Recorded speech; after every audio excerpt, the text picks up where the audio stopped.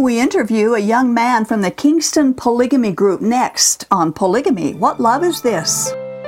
Hi, and welcome to this audio edition of Polygamy, What Love Is This, with host Doris Hanson. On this program, we discuss polygamy and Mormon fundamentalism from a biblical Christian perspective. We talk about the history of polygamy, its modern-day fruit, share stories from people who have escaped polygamy, and talk about current events relating to polygamy. You can learn more about the video edition of this program at whatloveisthis.tv. And now, here's Doris. Welcome to today's program. A few weeks ago, with his permission, on one of our shows, we read a comment from a young man as he revealed some work experiences as a young boy being raised in the Kingston Polygamy Group. After he gave permission for me to share his remarks, he also agreed to be interviewed as a guest on our program. So first, I'd like to read a portion of what he wrote and then introduce him and learn more of his story. He had been talking about being sent to the Kingston-owned farm in the Tetons in Idaho, basically used as slave labor. He described getting up every morning at 5 o'clock and moving the irrigation pipes and being paid 10 cents for each pipe he moved. Now that's heavy and hard work. And then he would take a breakfast break and a short rest and then back to work for the rest of the day. I'd like to quote some of what he said. Making $7.25 an hour, if that, for 8 straight hours. Then move pipe again in the evening. Then do chores at the farmhouse, eat dinner, go to bed, and do it all again the next day and every day, end quote. He said that the workers are basically cheap child labor and don't actually see any of the money they earn, and on top of all that, they are charged room and board for the food they eat and the bed they sleep in. The ages of these child workers, he said, are very often under 16 years old. This was the experience of our guest, so I would like to introduce and welcome Caleb Owen. Thank you, Caleb. Thank you. Thanks for agreeing to come. It's my pleasure. Share your story. And that really interested me when you made those remarks. It was on a private Facebook page. Mm-hmm. And that's why I asked you if you had a story that you would like to share with people. When people come out of polygamy, when they come out of private groups like these, sometimes they're afraid to talk about their experiences for various reasons. And so I'm glad, especially a male very rarely will talk about their experiences. So I'm glad you're here, and thank you. Thank you. Thank you for sharing. So we're going to talk about your story and what's happened to you and why and how you left and all that goes around that. But first, let's start first with your families. Some families I know in the Kingston Polygamy Group were not polygamous. Were your parents polygamous? No, they were not, but that's not for lack of my father's trying. What was the lack of? Well, he personally believes in polygamy as a way to receive salvation, and I personally believe this. I believe that he would, if he could, take another wife, but my mother is very headstrong and wouldn't let that happen, as well as, I guess, apparently they consider themselves happily married. That's good that they consider themselves happily married. And you know what? I know of families. I have sisters who have done that in the Kingston group who have just not allowed their husbands to take plural wives. Mm-hmm. And that's good. That saves them a lot of heartbreak. But doesn't your father feel like maybe he's being cheated out of a high degree of glory? Is that a problem with the situation? Well, that's one thing that I've always been curious about, because he's not really very open about many things. But I have noticed that in the months and in fact the year before I actually left, he'd been attending a lot more priesthood classes, going to Salt Lake City almost every month or every week of every month from January to March, just priesthood class after priesthood class, trying to learn how to receive the next level, which, according to their own doctrine, you cannot receive unless you practice polygamy. That was going to be my next question. So do you think that he will finally end up living polygamy, or is your mother pretty adamant about this? I feel that eventually it's going to get to the point where it's going to be kind of a choice between the two of them, because I don't personally think she'll ever let it happen. I don't think he's ever going to get his way. Yeah. And I think he's not as favored in the church as he likes to think he was, because of it, huh?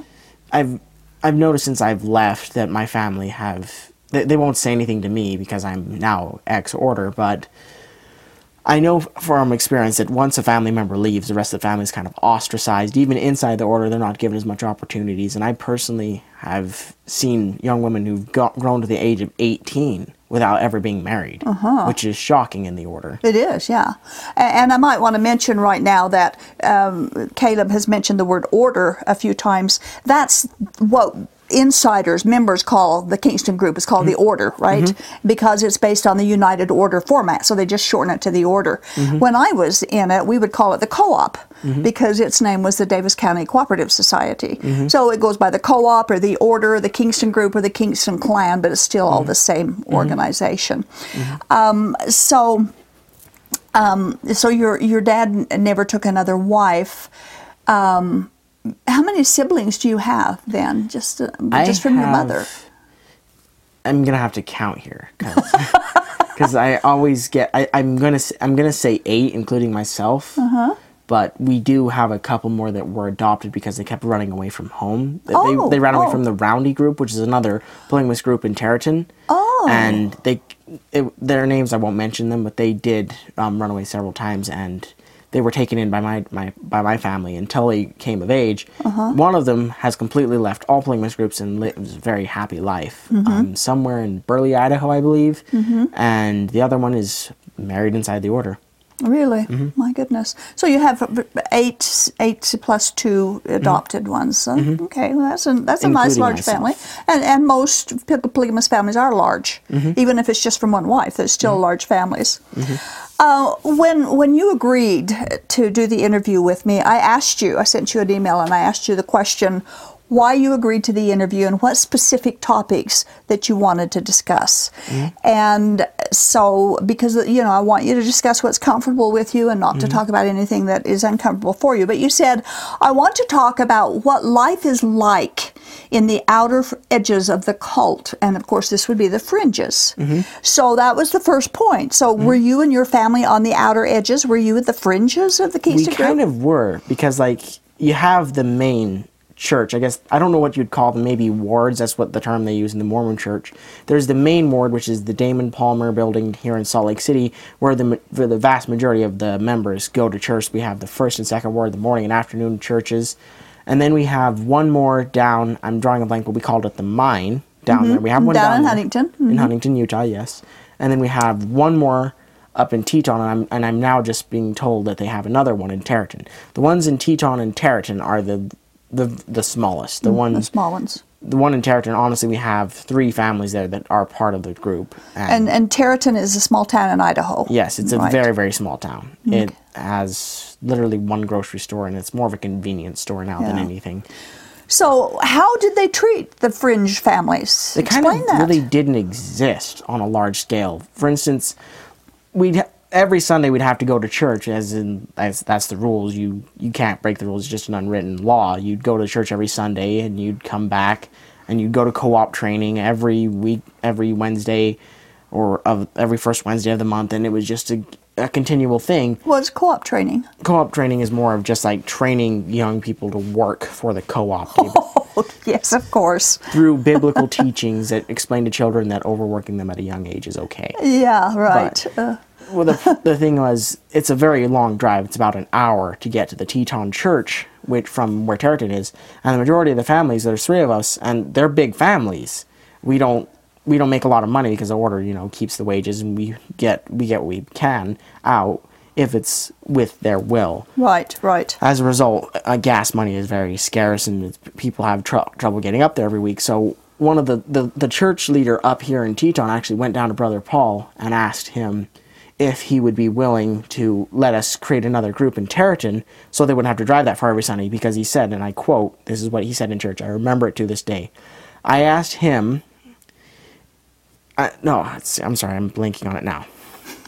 Let's see, I got it now.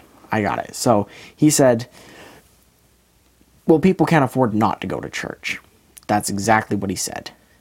Oh. In other words, we can't afford the gas to go, but you can't afford not to go. So instead of solving the situation and giving us another church which was closer and less expensive, he blew us off and just left it at that. And that's just a normal thing. It's just people didn't even bat an eye when they heard it, because of course Brother Paul's right, but that's literally the extent of how much they talk about the group in Territon.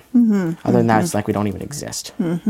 Okay, so you were now being a fringe family. Would that be like, well, you weren't part of the Kingston family or the Kingston bloodline? No. Would that have any bearing on it at all? Just that would, yes, I believe it would. They'll deny it up and down, but we weren't. We're the Owens. We kind of helped found the group. You did, yes. But the Owens did. We're not Kingstons, and apparently because my mom's a part of the Peterson family, and they left a couple of times and came back in. It was kind of an in and out thing, and as a result, they were given the rumor that they had black blood in them, which was a huge problem. To them, that's a big problem. To them, it's a problem. Yes. Yeah. To any other rational human being, it's no more strange than having blonde hair. That's right. But as a result, my family's kind of been kept on the outside, and as is pretty much anyone that's related to us, because now we're supposedly tainted. Because you've got Peterson in your heritage, right. And my family was on the fringe too, by the way, the Hansons. My grandfather was part of the initial signers as they began the group, and so he was one of the charter members at the beginning, but we weren't Kingston, and my mother didn't marry a Kingston, and so therefore we were fringe family too. But we were required to be as faithful and as hardworking and give them all our money, just like everybody else was as well. So, but you made even less. You make less, and you're treated worse. You said one of the things you wanted to talk about was, you said, I want to kind of touch on how the order affects young people with mental issues. So I would like you to explain the mental issues that you saw in the group and the results of their treatment. What is that all about? Well, like, people would joke about homosexuality. They would mock people with disabilities, and basically just like, suicide was more of a joke to them. It's just not a real thing. But I remember quite vividly, there's a story of this young girl and her 3 friends, or I'm not sure, I think they were half-sisters. I don't know, the bloodline is so mixed up in the Kingston family. But either way, they all had a suicide pact to kill themselves because they wanted to leave the order. But one of them couldn't take it and killed themselves early, and the rest saw the impact of what it had done, and that one of the women was remarried to my cousin, and to this day they still probably have mental issues. They're not getting any help for them. People who are homosexual are taken to private classes with Brother Paul, and I heard this from Brother Paul's brother's son, from one of his favorite wives, I might add, who told me about how they would be taken into these classes and explained how their attraction to the same sex is wrong and how they can fix it just by believing differently. And that's just a number of things. And I know I mentioned mental disorder, but to me homosexuality is no more mental disorder than being attracted to a female if you're a male. Well, but they treat these different mental disorders other than how the love of God would want us to treat them according to the Bible. They say they use the Bible, but they really don't, because Jesus said we're supposed to love everybody, love our neighbors. As sinners, we're all sinners. And we can't just say, well, I don't like you because your sin is different than mine. And that's the way they treat. Now, on that suicide pact, we were doing the live show on TV 20 at that time in 2011. It was the beginning of 2011, and I had received an anonymous email from one of the people that was in the pact, and she was really concerned about it. And so we did a special show, opening up the telephone lines for anybody to call in from the Kingston group and give us any information. They could do it anonymously. They didn't have to give names or anything, so that we could help any of the girls that was involved with that pact. And after that show, I got an email from the girl who had started it, and she said, this isn't the way it was supposed to work. The pact is off. But somehow or other, I never did find out who it was, so that I could never talk to them and try and encourage them myself.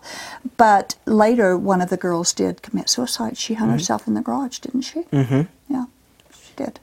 So, and nobody gets any issues, any counseling, no help from any of that doesn't exist. The doctor's office is like a joke to them. They don't even believe in going to the doctor. Yeah. Like me when I was young, I had my arm pulled out of my socket. I don't remember the details exactly because I was very, very little, but I don't remember ever going to hospital.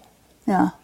To this day, the only time I've ever been to hospital is when I stepped on a rake, and it was a rusted rake, and it drove through my heel, but it didn't draw blood, so I most likely had tetanus because my parents never gave me any vaccines. Yeah. So then I was taken to hospital, but they still wouldn't let me get any vaccines to prevent tetanus. Really? Nope. So what they do, just clean out the wound and hope for the best? Apparently. Oh my goodness. I've actually gone to hospital myself, and actually my doctor, and I've actually been trying to get my own vaccinations done because I would like to live. and live an abundant, healthy life, right? Mm-hmm. Exactly. And that's one of the other quirks that, Mm-hmm. that the Kingston group has. I think all the polygamy groups do to a certain degree, but especially the Kingston group. They don't believe in doctors. They don't believe in doctors. They don't believe in taking care of yourself in a modern medical fashion Mm-hmm. at all. That's why I'm really grateful for my mother, because she doesn't really believe in vaccines, at least from what I understand, but she's still willing to take us to the doctor, take us to the dentist, she got my wisdom teeth pulled, and all these different things that most likely wouldn't have happened if it was just up to someone else. Mm-hmm. Sounds like you have a mother that was very loving and kind and cared a little more than some of them have. The next thing you said you wanted to talk about was, you said, I want to talk about how it is now that I've left and found out that the outside isn't as evil as they said it is. Now, realistically, everywhere we go in this world, we're going to find sin and evil. Everywhere we go, outside the group, but there's also much evil inside the polygamy group. What kind of evils did they warn you about, and how did you discover that it's not all the way they said it was? Well, they mainly just mentioned that they constantly went over the fact that only in the order can you live all of God's laws. Only in the order can you love one another and be part of a group where you treat each other as God intended and live your life in a manner pleasing to God. And now that I've left, I look back and think, see, I volunteer at the homeless shelter as often as I can. I would never be allowed to do that in the order. They don't believe in helping That's right, anyone they don't. outside the order. They don't.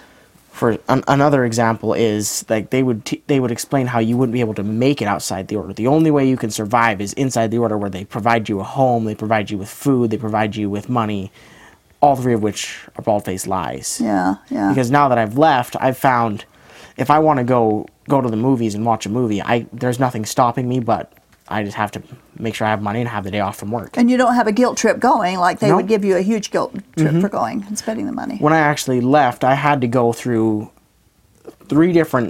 I called 3 different people to get a hold of the person to give me my money. And I actually had a pretty good ruse. I planned to go to college, and I'd been telling people in the group beforehand, so I kind of feel pretty clever about that. And I actually had to fight for like half an hour, half a day almost, just trying to get the money. And they finally sent me $3,000.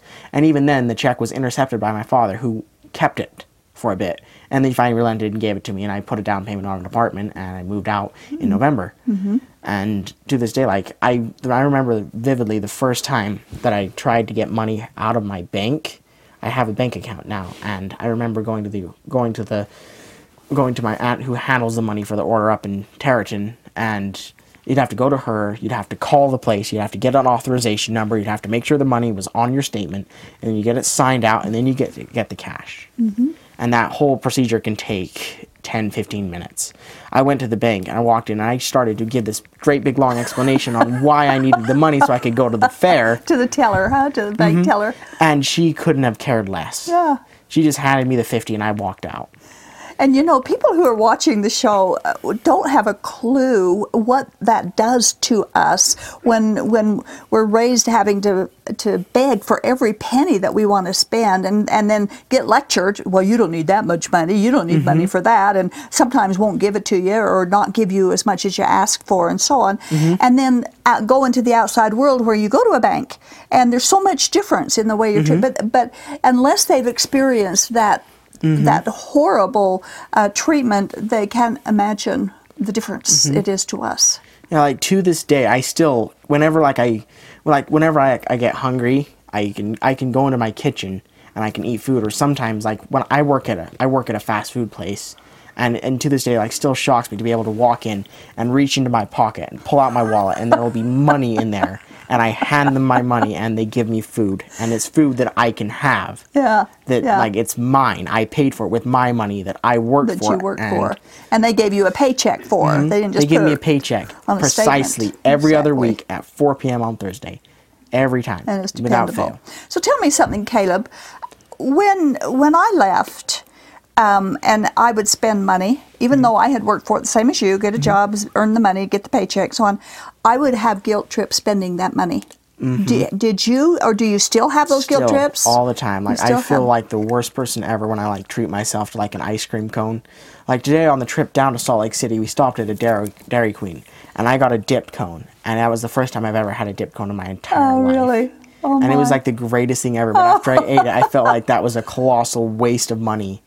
But then, like, even now, like, I'm just trying to convince myself, you know, it was an ice cream cone. Yeah. You were hungry, you needed a snack. You know, the Bible tells us that God makes all things for us to enjoy. Mm-hmm. And as long as we are living the right kind, you know, you didn't steal the money, you didn't hike a bank to get the money or anything. It's well hard-earned money. You can buy yourself a dip cone. There's no problem. And that's like, God doesn't care.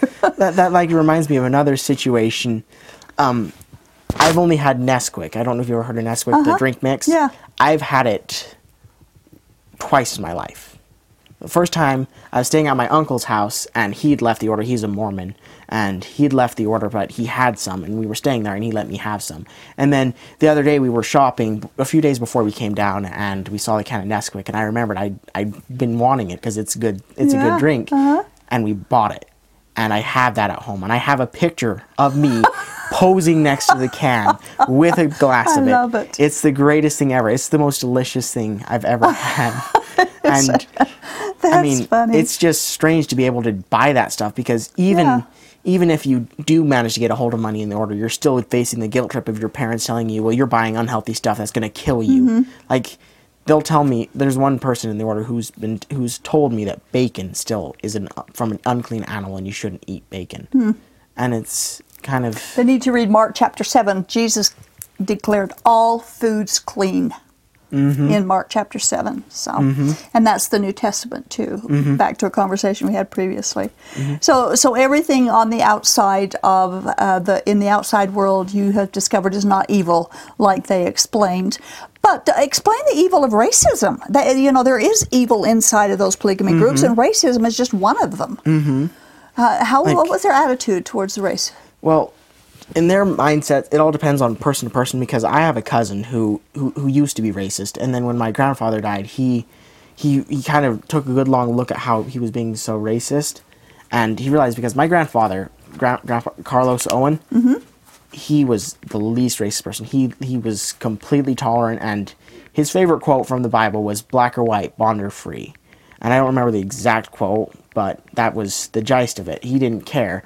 And I remember when I was little, we would use the N-word all the time. Like, it was just like a conjunction in a sentence. In the group, yeah. We'd mock black people. We would make fun of Mexicans and Asian people, and pretty much anyone who wasn't white and from Europe. Yeah. But That's I remember attitude. I used that N-word, and then my cousin, he said, don't use that around me. And then I realized, and I was like, why? And he said, because that's not what Grandpa would have wanted. And even now, I still try to live up to his example of you don't bring race in anything. Race has nothing to do with it. It's literally just pigments of melanism. That's all it is. That's all it is. And we go back, if you go back to the Bible, which they claim to teach biblical principles, there's only one race, and that's the human race. There's only one race. And we're all humans, and all humans are created in the image of God. It doesn't matter what color or what stripe or where they're from.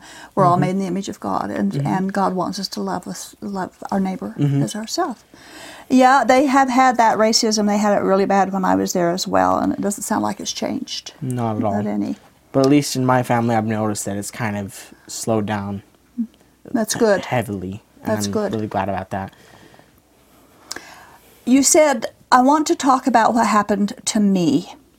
And so we want to tell your story, but you know what? We only have about 3 minutes left, and your story is your personal story is going to take longer than 3 minutes.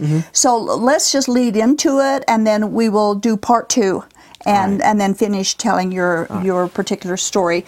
But as we lead into it, was there a particular event or particular teaching that the Kingston Group did that helped you or caused your decision to leave? Not necessarily. Well, technically yes, but technically no. Again, I've